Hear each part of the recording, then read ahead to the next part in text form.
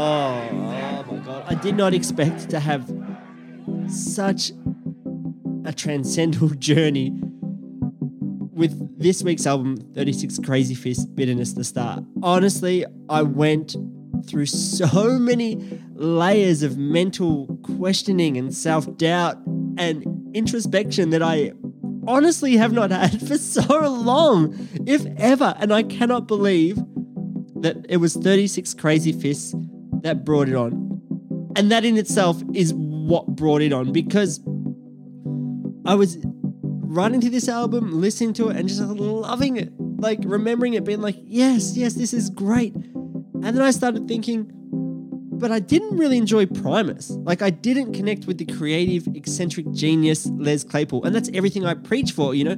Someone who creates their own world, who isn't afraid to take risks. I remember listening to Tomahawk and being like, oh, I can't wait for the next episode. We're going to do 36 Crazy Fists. That's listening to Mike Patton, one of the voices of our generation, one of the most creative powerhouses there is in alternative music. Someone who was always pushing the boundaries and doing incredible stuff. And meanwhile, I'm like, can't wait for 36 Crazy Fists. What is that thinking? Tomahawk. It has the guy from the Jesus Lizard. It has the guy from Helmet and Battles. It has the guy from the Melvins. That is pure punk rock credibility. Tried and tested right there in these last few bands that I've mentioned, and I'm still just like, 36 Crazy Fists. Hell yeah, this really resonates with me, but I do not know what part of it resonates with me. And that's where I started to become unraveled, because as I'm listening to 36 Crazy Fists, the whole time I'm questioning, why do I like this? Which in turn made me not like it. I could not get out of my own head about this.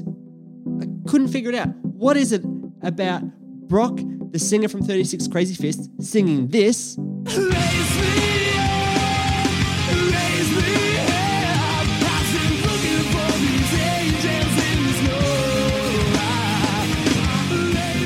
Like, what is it about that gets into my ears and goes straight to my soul and bounces from my brain to my heart? And what is it about my personality that can't just sit back and enjoy it and be like, yes, this is a great jam. I don't have to contextualize everything. I can just sit back without analyzing and just enjoy it.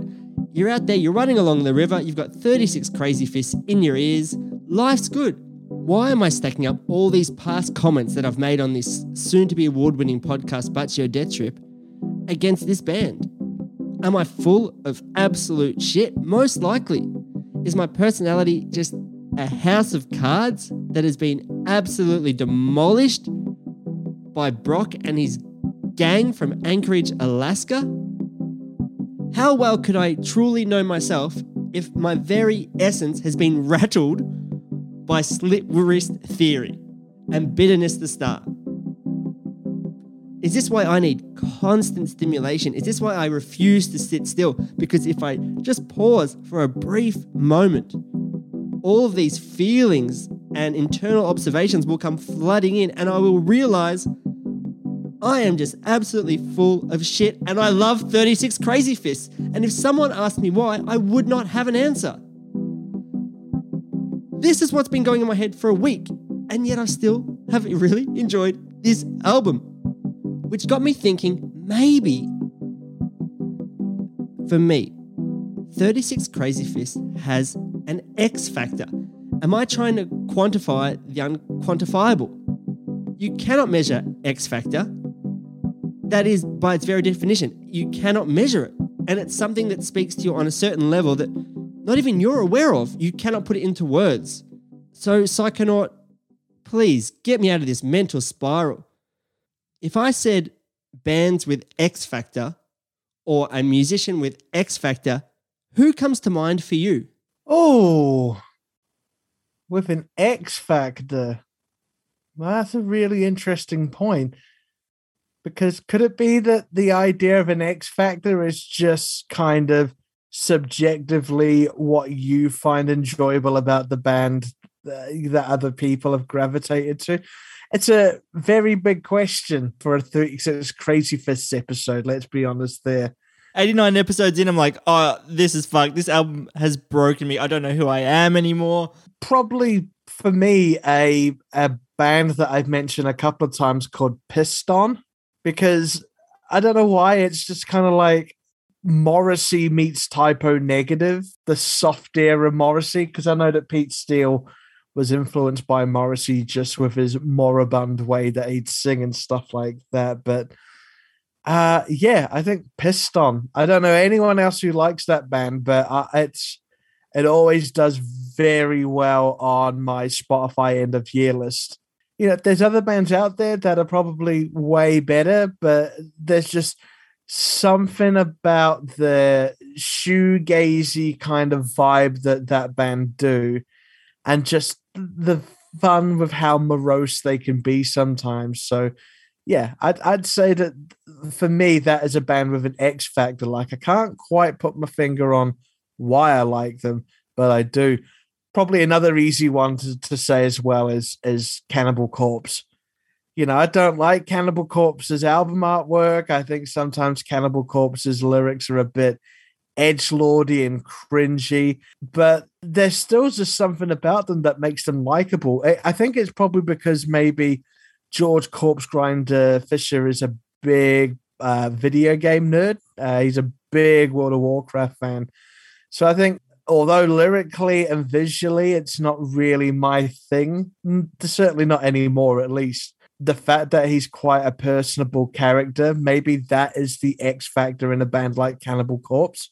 I actually thought about that because listening to interviews with Brock, he just seems like such a great, easygoing dude. And I was speaking to a couple of people who've toured with them or know them, and they're like, no, they're really, really great dudes. So maybe that comes across in the music as well. Like, it's not overly pretentious, or maybe they just have a good sense of humor. Maybe it's because of the fact they're from like a smaller town as well. Maybe I resonate with that on some sort of subliminal level. Yeah, where are they from? Anchorage, Alaska. Whoa, you don't really hear much about the music scene from Alaska, do you? No, and for a band from Alaska, fuck, they are comfortable playing in shorts. I mean, Alaska is up near Canada, isn't it? Yep. If I'm trying to get my geography correct, yeah, it's like you could look over the edge of Alaska and see the impending nuclear war that's happening in Russia. Maybe they've picked up a bit of that Canadian sensibility being so close to the border with them. Yeah, potentially. Maybe it's a really humbling place, or I don't know, it's a really small town place. I don't know. I just connect with it on some level, and I'm not super sure why. And Ez from Space Goat was like, you got to do 36 Crazy Fist. She really likes this album. And listening to it, I'm like, oh, I reckon I've torn apart albums that were probably better than this. Yeah. But I fucking loved pretty much every second of this. But I would be incredibly embarrassed for anyone to catch me listening to this. And in fact, if you see me on the streets, I will deny that I've ever said any of this. It was one of those albums I bought just off the strength of a single. Slit Wrist Theory? Yes, yeah, definitely. It was that song that was getting absolutely rotated on A rotations on music television. And, you know, there were other things there that were definitely a lot more popular, definitely a lot more within the kind of annals of, you know, yeah, this is the metal community, but it's that bridge now that it's taken the mainstream psyche. So they didn't come across as one of those bands like Papa Roach, Alien Ant Farm, definitely, Linkin Park, without question. And I'm not saying that none of them deserved that, but it just seemed for me like I'm going to buy that album. And it was like, I think for sale for something like £10 over here, HMV, when they used to sell off all of their old stuff. I think I picked that up with a second copy of Murder Dolls at the same time. But I'm with you. It's a case of this album's all right. You know, it's nothing mind-blowing or anything like that, but they just seem like likable, energetic, and enjoyable, much in the same way as Taproot, you know? Like, I shouldn't really enjoy Taproot as much as I should, but they all seem incredibly likable, and they've got an X factor. Now, I think now we're talking aloud about it, I've got a theory what the X factor is for bands like that. All right, is it a top button-up shirt? Par for course, isn't it? You know, like, you can't be in a OO's punk band without wearing three-quarter length Dickies. That goes without saying. Is the X factor the fact that they do melancholy really well within their music? You know, especially with Slit Wrist Theory, or Wrist Theory, as it's called in some places. It's the very powerful, and then it becomes almost anguished, and then back into powerful again. That change from heavy to anguish, especially with Slit Wrist Theory going from quite an abrasive pre-chorus into the chorus. That's the melancholy, that's the twist. That's like, oh, this is quite emotional and heartfelt. Same with Poem by Taproot, and Mine by Taproot, and all of Taproot. Hey, Stephen. So maybe that is the X factor. The X factor isn't a sense of the musicianship behind it. Maybe like we're peeling back the layers, we're growing up, the more podcasts that we get into, and now we're starting to talk about how emotionally it quantifies with a listener rather than, you know, just, oh, it's really heavy and it's really well written. That's my honest to God theory about bands like 36 Crazy Fists. Two white males in their mid to late 30s finally discover their feelings once removed from the, you know, the crippling high school system. Was it one of those few albums where you felt that it honestly captured the emotion of a person? Because it seemed after Slipknot did it quite well. But then when Slipknot took the whole, these are my feelings and I'm going to set it to some heavy music as opposed to the old school kind of Sunny Day Real Estate, early Jimmy Eat World era of emo music. I feel with Slipknot, I got anger and aggression from that. I didn't get melancholy. No, I got melancholy. What about Iowa? Towards the end of Iowa? Yeah, it's that feeling of you're so angry that you end up crying your eyes out, and then that final kind of bridge where he sings "Take Me Away."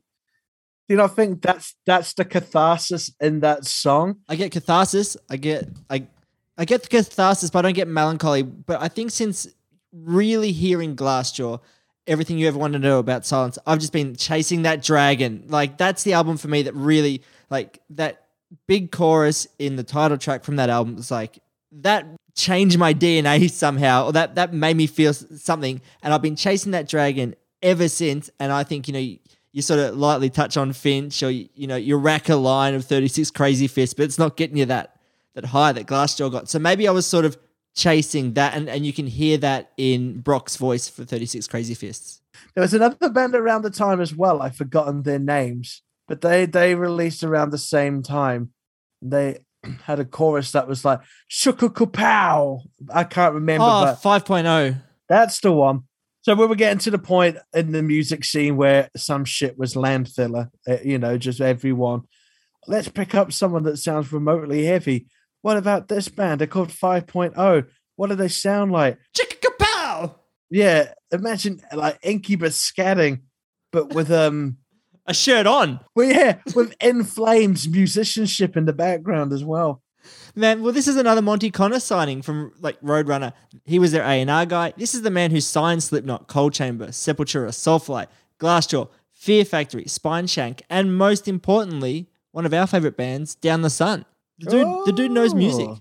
And what's he doing now? Probably subscribe to the Batcho Death Trip Patreon. $35,000 a month, get you some banging content. Actually, get you absolutely nothing, to be honest. And not one person signed up for it, which is really sad in this economy because we could really use the money. Yeah, we really could, especially with England going in a recession. Doesn't matter when it's happening. Yeah. A broken clock is right 2 times a day. So whenever you hear this podcast, you're either in a recession or you're not. But he has got some clout about him now, Monty, hasn't he? That's an impressive array of artists that either did big things with Roadrunner or even bigger than that, influenced a whole metal scene. I think that might have been what hooked me into this album as well, because if anything came out on Roadrunner at this time, I was like, I'm in. I'll grab it. I'll listen to it for sure. Oh, yeah, you would definitely. easily get a listen on the PRP.com. Yeah, definitely. I mean, Roadrunner was still handing out CD, you know, like compilation CDs or samplers, weren't they? So I remember grabbing 36 Crazy Fists with, it would have been Chimera, Spineshank, who always used to go out on the road in the UK.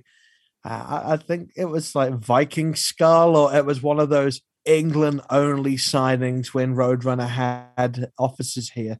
You talk about the new metal scene, it's kind of hard not to talk about Roadrunner Records, which is sad because I think it gets to the point where you hear so many bad stories from artists about Roadrunner, kind of ruins the kind of allure and charm and nostalgia that you had. Like, oh my God, I remember listening to The Height of Callousness by Spineshank when, you know, the video for Synthetic came out. And of course, it was a Roadrunner band, so I'm going to check it out. And then years later, you find out, oh yeah, but they completely fucked over that band, didn't they? So maybe the fact I picked it up, the album off a single, was mainly because it was a Roadrunner band. 5.0 were a Roadrunner band as well, weren't they? Pretty sure from memory, yeah. Yeah, so it basically became a case of if it was out through Roadrunner Records, more often than not, I'll pick it up. 36 Crazy Fists was maybe one of the last Roadrunner Records albums I appreciated. Did not give a fuck about Trivium. And I know some of our listeners are big Trivium fans and they'd fucking hate you saying that. Obviously, fucking Brock's voice, you got to talk about it like it's divisive. And even Brock, he told the Mosh Zone podcast a couple of years ago, he was talking about his voice and here's what he had to say. So I've taken a grab from episode 9 from the Mosh Zone. It's probably the reason that we're maybe not bigger because of my voice. Maybe. I mean, maybe it is because there's plenty of people that don't dig the band because of the voice. So, and initially, Roadrunner, to be honest, they liked the music. They weren't sure about the vocals. And that's funny. Yeah, that was the joke in the beginning of that because we all lived together in the same house. And they're like, finally, we got a chance and you're messing it up for us or whatever, you know. And, you know, all up until that point, I thought I was the main dude, you know. So it kind of brought me back to planet Earth, that's for sure. And but like I said, you know, I have long ago accepted that is what we have in our band that makes us different than the next. But it may not be what everyone's looking for sometimes. And that's fine. That's totally fine. And then you guys.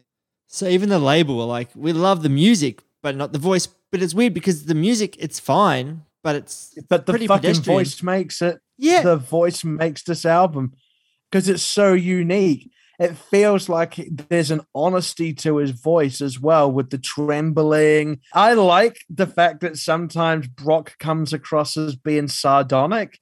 I got that vibe off Brock a couple of times, that kind of, well, isn't this great, the situation I found myself in? Here I go, I'm going to scream myself out of it. That kind of energy, the uniqueness of his voice just adds to that. I'm not there for fucking 36 Crazy Fists because of the music. Other bands are doing similar music. I'm there because, fuck, this vocalist has got a real interesting take. He makes the band.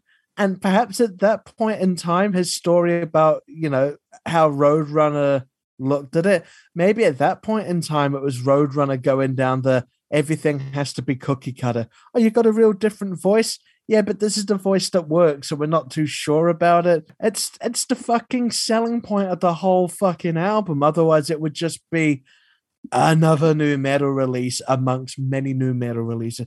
It'd be Trapped, dude. Well, yeah, I can prove you with an example. So I found a singer on YouTube called Ravenface. Does a great cover of this song, but just in sort of like a normal voice. And hear how, like, nothing against this person's voice. It's awesome. I would love to have a voice half as good as that. But you can just hear the song lacks something because you're just like, where's Brock's warble?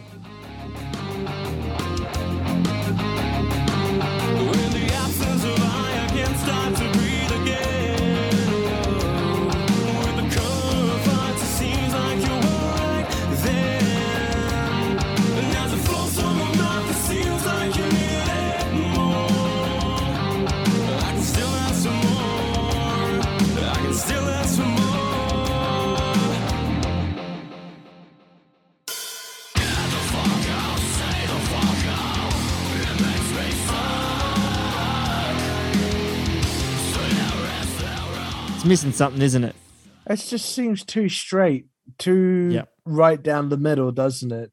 And yeah, I like Brock's kind of Oh, I might just meander off a little bit vocally for a moment or two. So this album was sort of half written in between 97 and 99 and a little bit sort of towards the release date 2002. And as a result, Brock's like, it's a bit unfocused, this album. We're sort of sick of some songs, writing some others.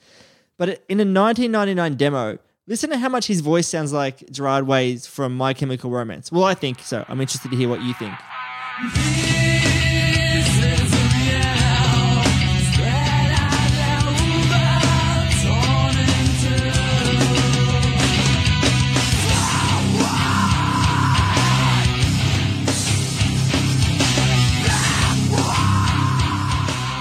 That verse, that seems like Gerard to me. And when you listen to it, you're like, well, there's a singer that can sing. Otherwise, it's just the normal band. Yeah, how could they not see that as the selling point? I got Burt McCracken vibes from it, from The Used, but I think it's an overt emo kind of emo core voice.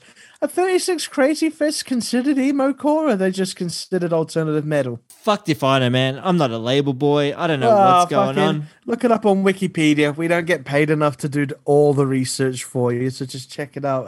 I get where you're coming from. It's the emotional intent behind the vocals, and I think that's where Brock excels. Fuck, I don't know why I enjoyed this album, but I really do. I'm glad you're with me, man. Thing. What is it? It's just easy to listen to. It's accessible, but it's not shit. I just was thinking, fuck, like Tomahawk didn't connect with my heart nearly as much as 36 Crazy Fists, but on paper, like, it should. Maybe you were surprised by 36 Crazy Fists. You know what you're getting with Tomahawk. No, it was the opposite, I think, because I was so familiar with 36 Crazy Fists, I actually didn't realize how much I retained and remembered. I'm like, I am back in, but mostly on this album. The next album, Snowcap Romance, I know Brock loves it, but it's decent. But I'm all about this album. This is some nostalgia trip right here for me. I want a fucking acoustic album, man, because the last track is a song called Left Hand Charity, and it's a quieter song. It's, harkens back to those early 2000s where the last song had to be a soft sort of ballad to show that, hey, we're going to let you down gently now after putting you through the ringer. So I save your charity is gone to fall now as it seems.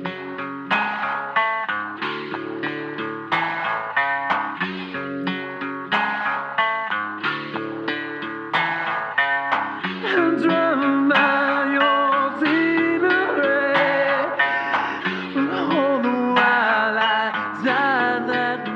I would listen to a whole album of that. It's basically an emo Jason Molina. It's pre-Bon Iver, I reckon.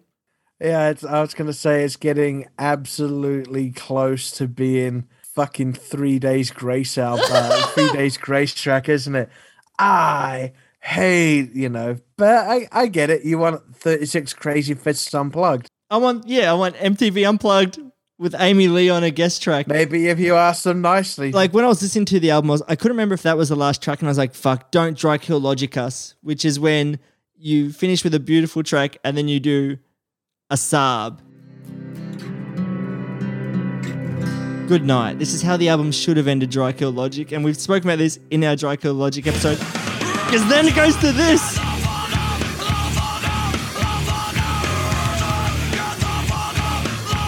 Yeah, that's unfortunate. I don't know how familiar you are with Skin Lab, but Steve from the band was instrumental in getting 36 Crazy Fists signed. Like, I think they met, they toured a bunch together. I think Steve messaged them and was like, or called them probably back in those days, hey, Monty Connor's coming or Roadrunner's coming to check you guys out at this show, put on a good show. He's on the track, Bury Me Where I Fall. Brock's on one of their tracks. But on their last track on the Skin Lab album, which is called like Revolting Room, Daryl Palumbo from Glassjaw's on there. But it's like 25 minutes of basically like answering machine messages and people just screaming, and it's just fucking nothing. I was like, you had a good album, guys, or a decent album. Why did you have to finish with a 25-minute fucking boring ass, unlistenable wank fest? And like, how influential Skin Lab then if they got both Daryl and Brock to be involved with them? Yeah, I don't know. Maybe they're just like really solid dudes. Maybe they've got the X factor. Maybe Daryl's also like, why am I doing this? You know, having an existential crisis just like 36 Crazy Fists put me through. Daryl pops up in some weird places. Yeah, he does pop up in some weird places, but I would have been interested to see what would happen if Daryl Palumbo and Brock and what's his name? Nate from Finch. Imagine if there were 3 or 4 judges on like The Voice, emo, or something like that. I wish they would do like an adult sort of contemporary tour, like the Three Tenors or something. Gotta be orchestral. Let Brandon Boyd have that orchestral moment. He got so close when they were doing a US tour of Jesus Christ Superstar. And then, you know, it all fell flat. So give Brandon that. If Gavin Rossdale can appear in movies, then the least Brandon Boyd can do is appear with an orchestra. I'm glad you fucking feel the same about this album, man. It's good. I really enjoyed listening to it this week. It was refreshing. And they did this really cool thing where they avoided doing a cover. But if you want to know what it sounds like when Brock from 36 Crazy Fists sings a Prince song, I've got to grab here. He did a cover with some band. I haven't fucking written a note, but here it comes.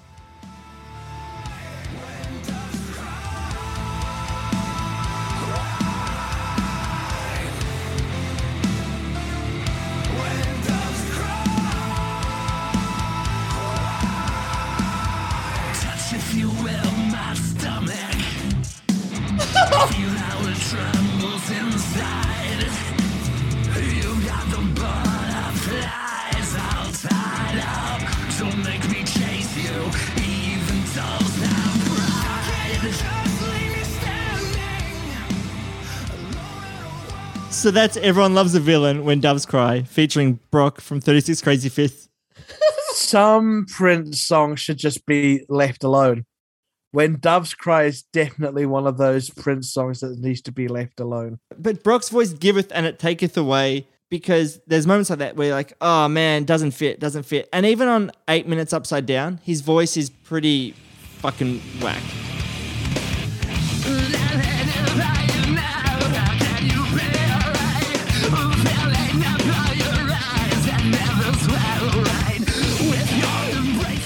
I wonder if he was in the studio and he did that take and he's like, oh, I can do it again. They're like, nah, that's fine. Or if he's like, no, I can do more vibrato. No, I can do more vibrato. Like, come on, give me a go. I can do the tremolo a bit more. Give me another crack, you know?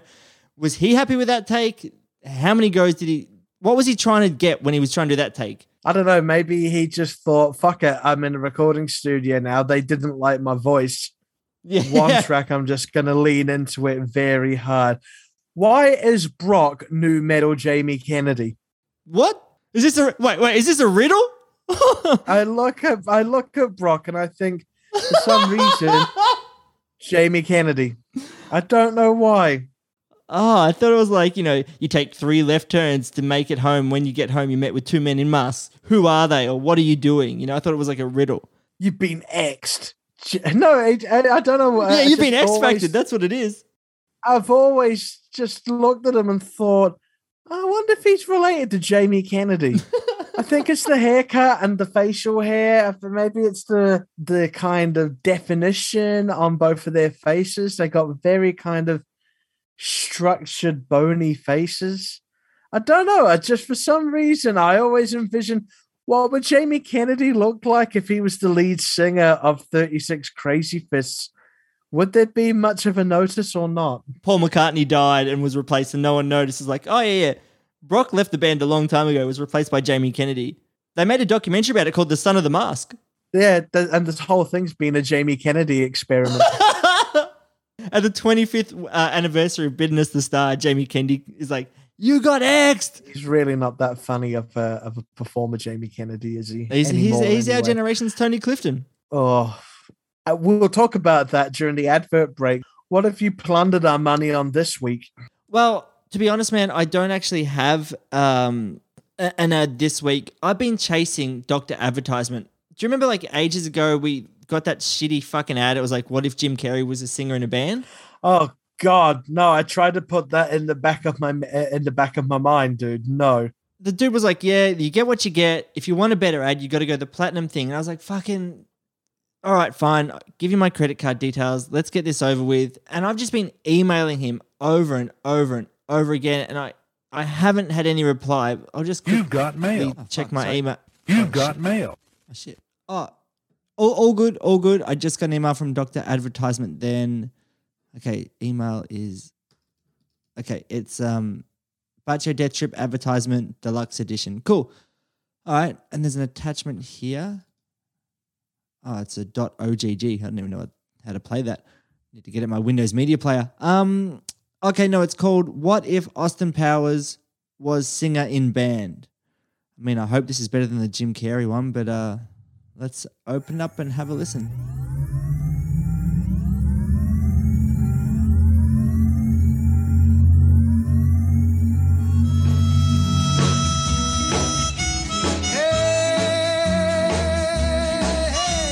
Baby. Boy, don't you know you can't escape me? Ooh, darling, 'cause you'll always be my Baby. and we'll linger on. Shine cameras, I'm feeling it strong. I can be your hero. Baby. I can kiss away the pain. Baby. Baby. Baby. Baby.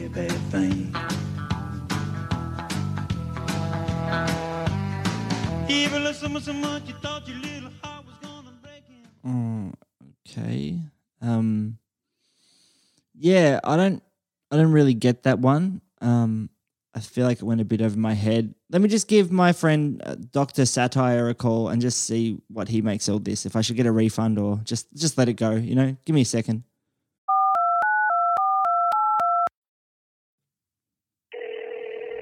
Pick up.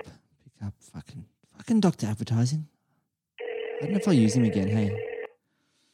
Come on. Hello, Dr. Satire. How can I help you? Oh, hey, Dr. Satire. How you doing, mate? It's Big good. Rigs from the Butt Show Death Trip podcast. Ah, Big Rigs. How you doing, man? Hey, look, sorry to bother you so late No, at night. I just fine. got a quick question. Yeah? Hey, you know Dr. Advertisement? Yeah, he's my second cousin. Did you know that? Yeah, oh, no, I wasn't aware of that. Okay, that's cool. But Yeah, he's a look, cool guy. I signed up and I got an ad from him like a few weeks ago. And it was like, what if Jim Carrey was singing in a band? It was just Jim Carrey from The Mask, just the word smoking put in songs. Yeah. It wasn't great. I heard that, though. And so I got the deluxe package. I thought maybe that would be a bit better, but it's sort of done the same thing. It's just Austin Powers, like that, yeah, baby, but put into songs that already had the word baby in it. I don't know. Like, is this actually like high level satire, or is this just, am I getting ripped off here, or both? Like, what's going on? Well, I mean, a few questions. I think, was it really hastily put together? Was it sort of like knowing in its shitness? Like, do you think Dr. Advertisement made a lot of effort? Yeah. Like, yeah. What's your initial reaction there? No. It seems like he just did it on his couch on a Sunday morning. If I'm honest, like it's pretty shabbily done. There doesn't seem to be much in there. I don't know. I can't really extrapolate or get any really insight into what he's trying to say, or you know. But that's why I come to you, Dr. Satire. You know satire better than anyone. Yeah, I mean, I did do my 7-year degree in it, and I know Dr. Advertisement, and I listen to the podcast. Like, I'm an avid Butt Show Death Trip listener. I'm That's one of the hashtag 35K Forever family. If destroyed, still true. Yeah. You know, I'm in deep, and I think, without having heard it, of course, I think Dr. Advertisement's sort of making a comment on how content is king, and just like people are just accepting any sort of slapdash bit of, you know, vague attempt at humor that taps into nostalgia and, I don't know, whimsy, as long as it distracts them for 10 seconds. And by the time they realize it's actually pretty shit, they've moved on to like 4 other things, you know, a new TikTok challenge, they're chomping on Tide Pods, whatever it might be, you know, so they're just scrolling through Netflix, not selecting anything. So I think he's sort of making a comment that, like, back when art was really art, you know, around your Austin Powers era, where movies really had something to say and they made a comment about something, and golden they age of cinema, they mirror almost. up to society, a la The Spy Who Shagged Me, and you know, that sort of thing, International Man of Mystery.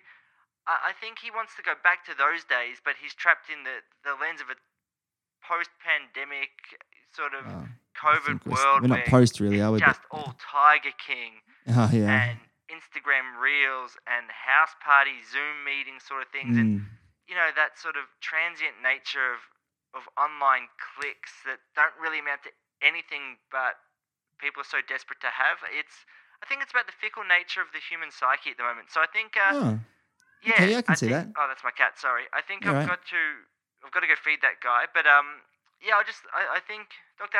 Advertisement's done a great job, and you should probably maybe even tip him like $35K. Does he have that option on his website? Yeah, definitely. I've seen it before. Yeah, I'll just chip in an extra $35K just to say Okay. thanks, and definitely run the ad on the podcast. I think it's Oh, quite cool. funny, and I think your listeners are smart enough to understand what it's about. But yeah, Maybe not Connery, great but to hear yeah. from you. You've got to go feed my cat, but I'll Okay.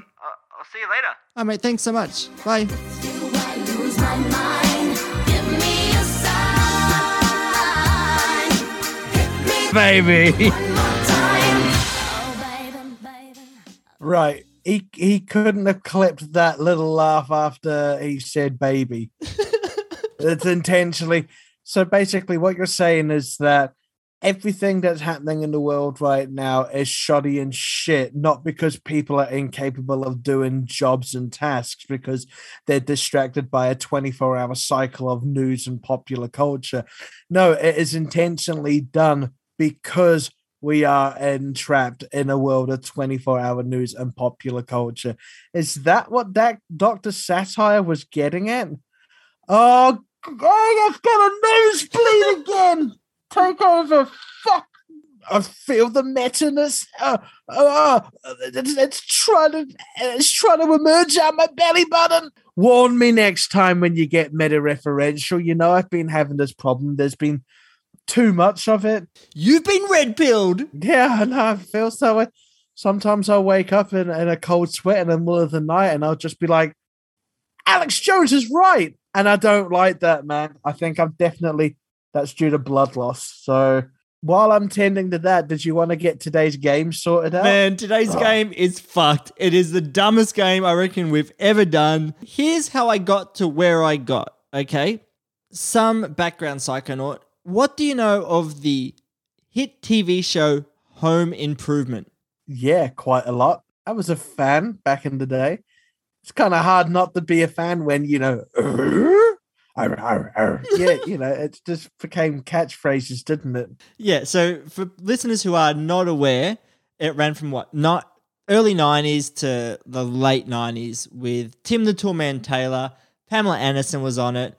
Can you just list some of the characters? Can I list some of the characters? Tim the Tall Man Taylor. Mm-hmm. You got his kids, whose names I've forgotten. Simba. Zachary Ty Bryan was an actor. Yeah, Jonathan Taylor Thomas.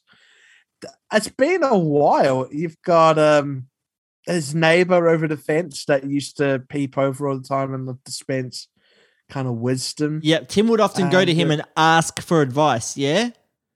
Yep. Yep. And then you've also got, what was his name? His co-star on Tool Time. Yep. Richard Ken. I know the actor's name. You know that, but you don't know the name Al Borland?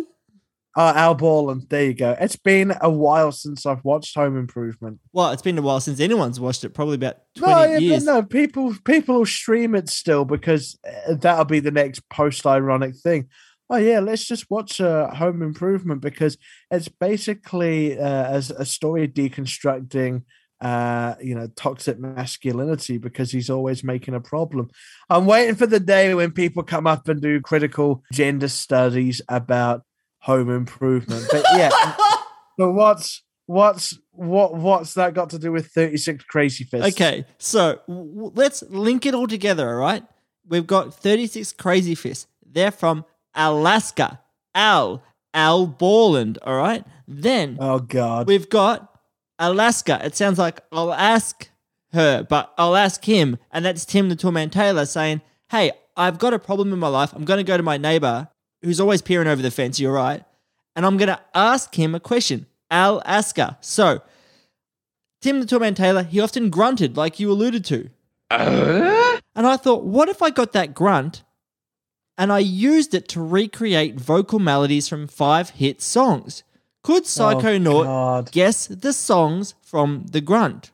Now, do you see how I got here? Tenuously, but yeah, go on. All right, so we've got 5 songs. They're the vocal melodies using Tim the Toolman Taylor's grunt. Are you ready? Yeah, hit the click.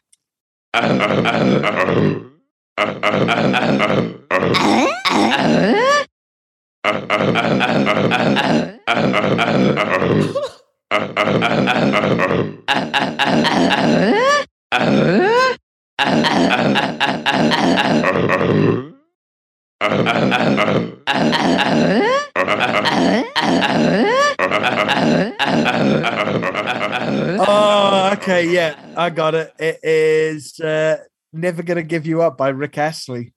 Well done, man. Oh, I love that game. It's so good in my headphones. All right, this next one is a real challenge. Are you ready? Yeah.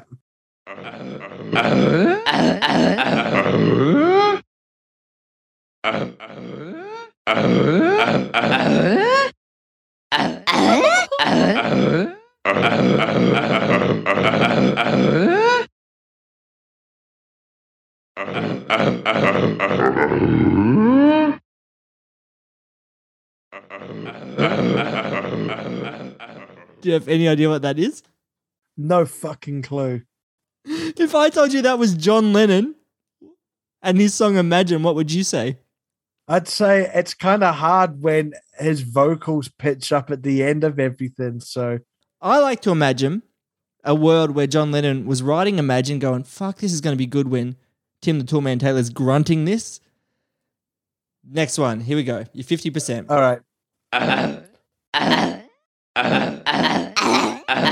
Pink Panther theme.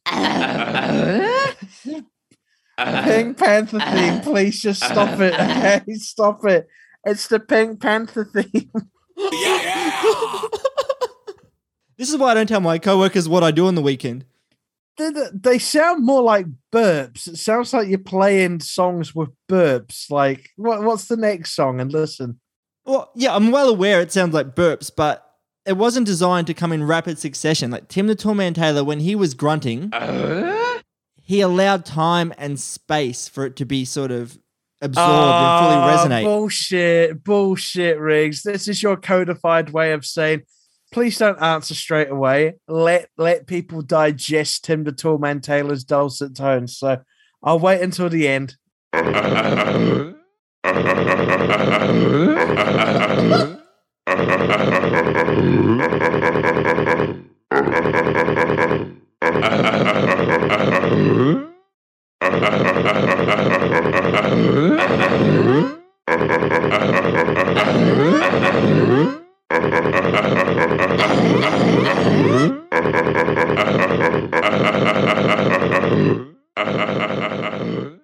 Do you know what that is? No fucking clue again. That is Blink-182's What's My Age Again? Now, it was a Friday night to get the feeling right. Can you hear it then? Vaguely, yeah. I'm sorry. All right, you're 50%, man. All right, this next one, man. Let's see if you can go above 50%. Last one. This one could be the most fucked one.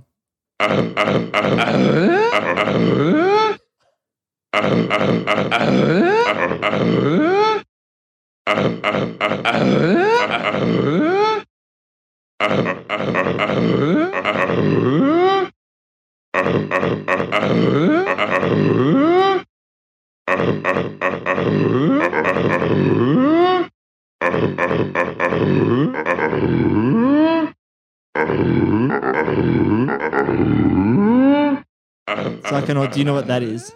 I have no idea what it is. That was Can't Take My Eyes Off of You by Frankie Valli. Also a song from Son of the Mask, oddly enough. I'm sorry, man. That was so hard. Hopefully the listeners at home did a better job. Imagine you're like, oh, I really like this Butt Show Death Strip podcast, and you put it on and you're cleaning the house, and then your partner walks in and it's just like, what the fuck are you listening to?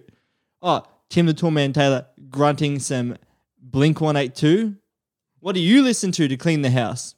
I enjoyed talking about 36 Crazy Fists, the X Factor, but what do you think as the listener?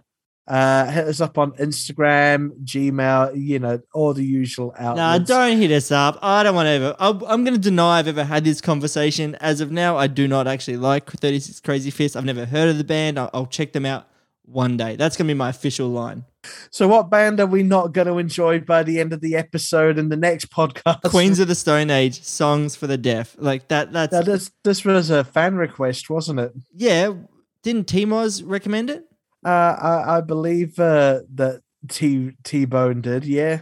Yeah, and I'm pretty sure Connor has bullied me at some point for it, and I can confirm Dr. Drums has been lined up to appear on that. You can't do an episode on Queens of the Stone Age, Songs for the Deaf, with Dave fucking Grohl drumming and not have Dr. Drums on.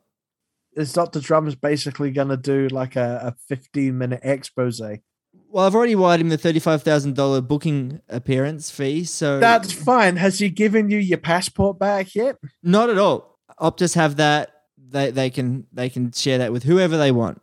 Kind of hoping that Optus at the network that people are listening to this podcast on. I heard that it flicks a microchip secretly installed in the head. So I've been watching Severance too much. Everyone should watch Severance.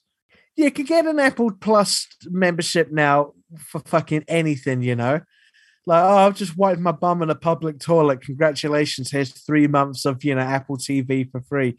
So take advantage of it. Watch Severance, and... Do you want to hear the most big rigs thing I've done recently? And it's to do with Go Severance. I watched 2 episodes of Severance and I was like, I fucking love this. This is so good. I can't be fucked watching it though. I'm going to watch a 12-minute recap on YouTube, and I was loving that recap. And the ending, I was like, oh my God, that's crazy. But yeah, loving a show, just couldn't sit still long enough to get through it. So a whole season condensed into 12 minutes was what I was looking for. They say that passive audio is the future of communications. I think passing visuals is going to be the next thing. Why bother reading a book when you can just get the Cliff Notes version of the book instead? So that's basically gonna be movies in the future, isn't it? Why bother watching a whole movie when you can just condense it down into 15 minutes of explosions and oh god, the nosebleed is starting again. All right, while Psychonaut is cleaning up his mess, thank you so much. We'll see you in a couple of weeks for Queens of the Stone Age, Songs for the Deaf. Next week, I've got D.W. Norton from Super Heist on the podcast, and it's a fucking good episode. Yes, he answers the questions about where Burger is. Yes, he talks about recording The Prize Recruit. He goes big on some Big Day Out stories. He talks about the new album stuff. And he even plays some unreleased stuff that he's been working on. So yeah, it's good. It's a really good episode. And then we'll see you in 2 weeks, Psychonaut, for Queens of the Stone Age. Not Queen of the Damned, which I always get in my head. Oh, God, I watched that again last night. Why? I think I've come to the conclusion that I enjoy it because it's just so fucking bad. Stuart Townsend is devoid of any fucking charisma. That's a pretty important thing to have when you're playing a vampire, The fucking 2 best things about that movie, in order, are Alia and the soundtrack. That's it. Yeah, that's what they were banking on. That's pretty much all their promo material. And here now to play us off as a special guest, we bring back once again Tim Allen. Tim, take us away.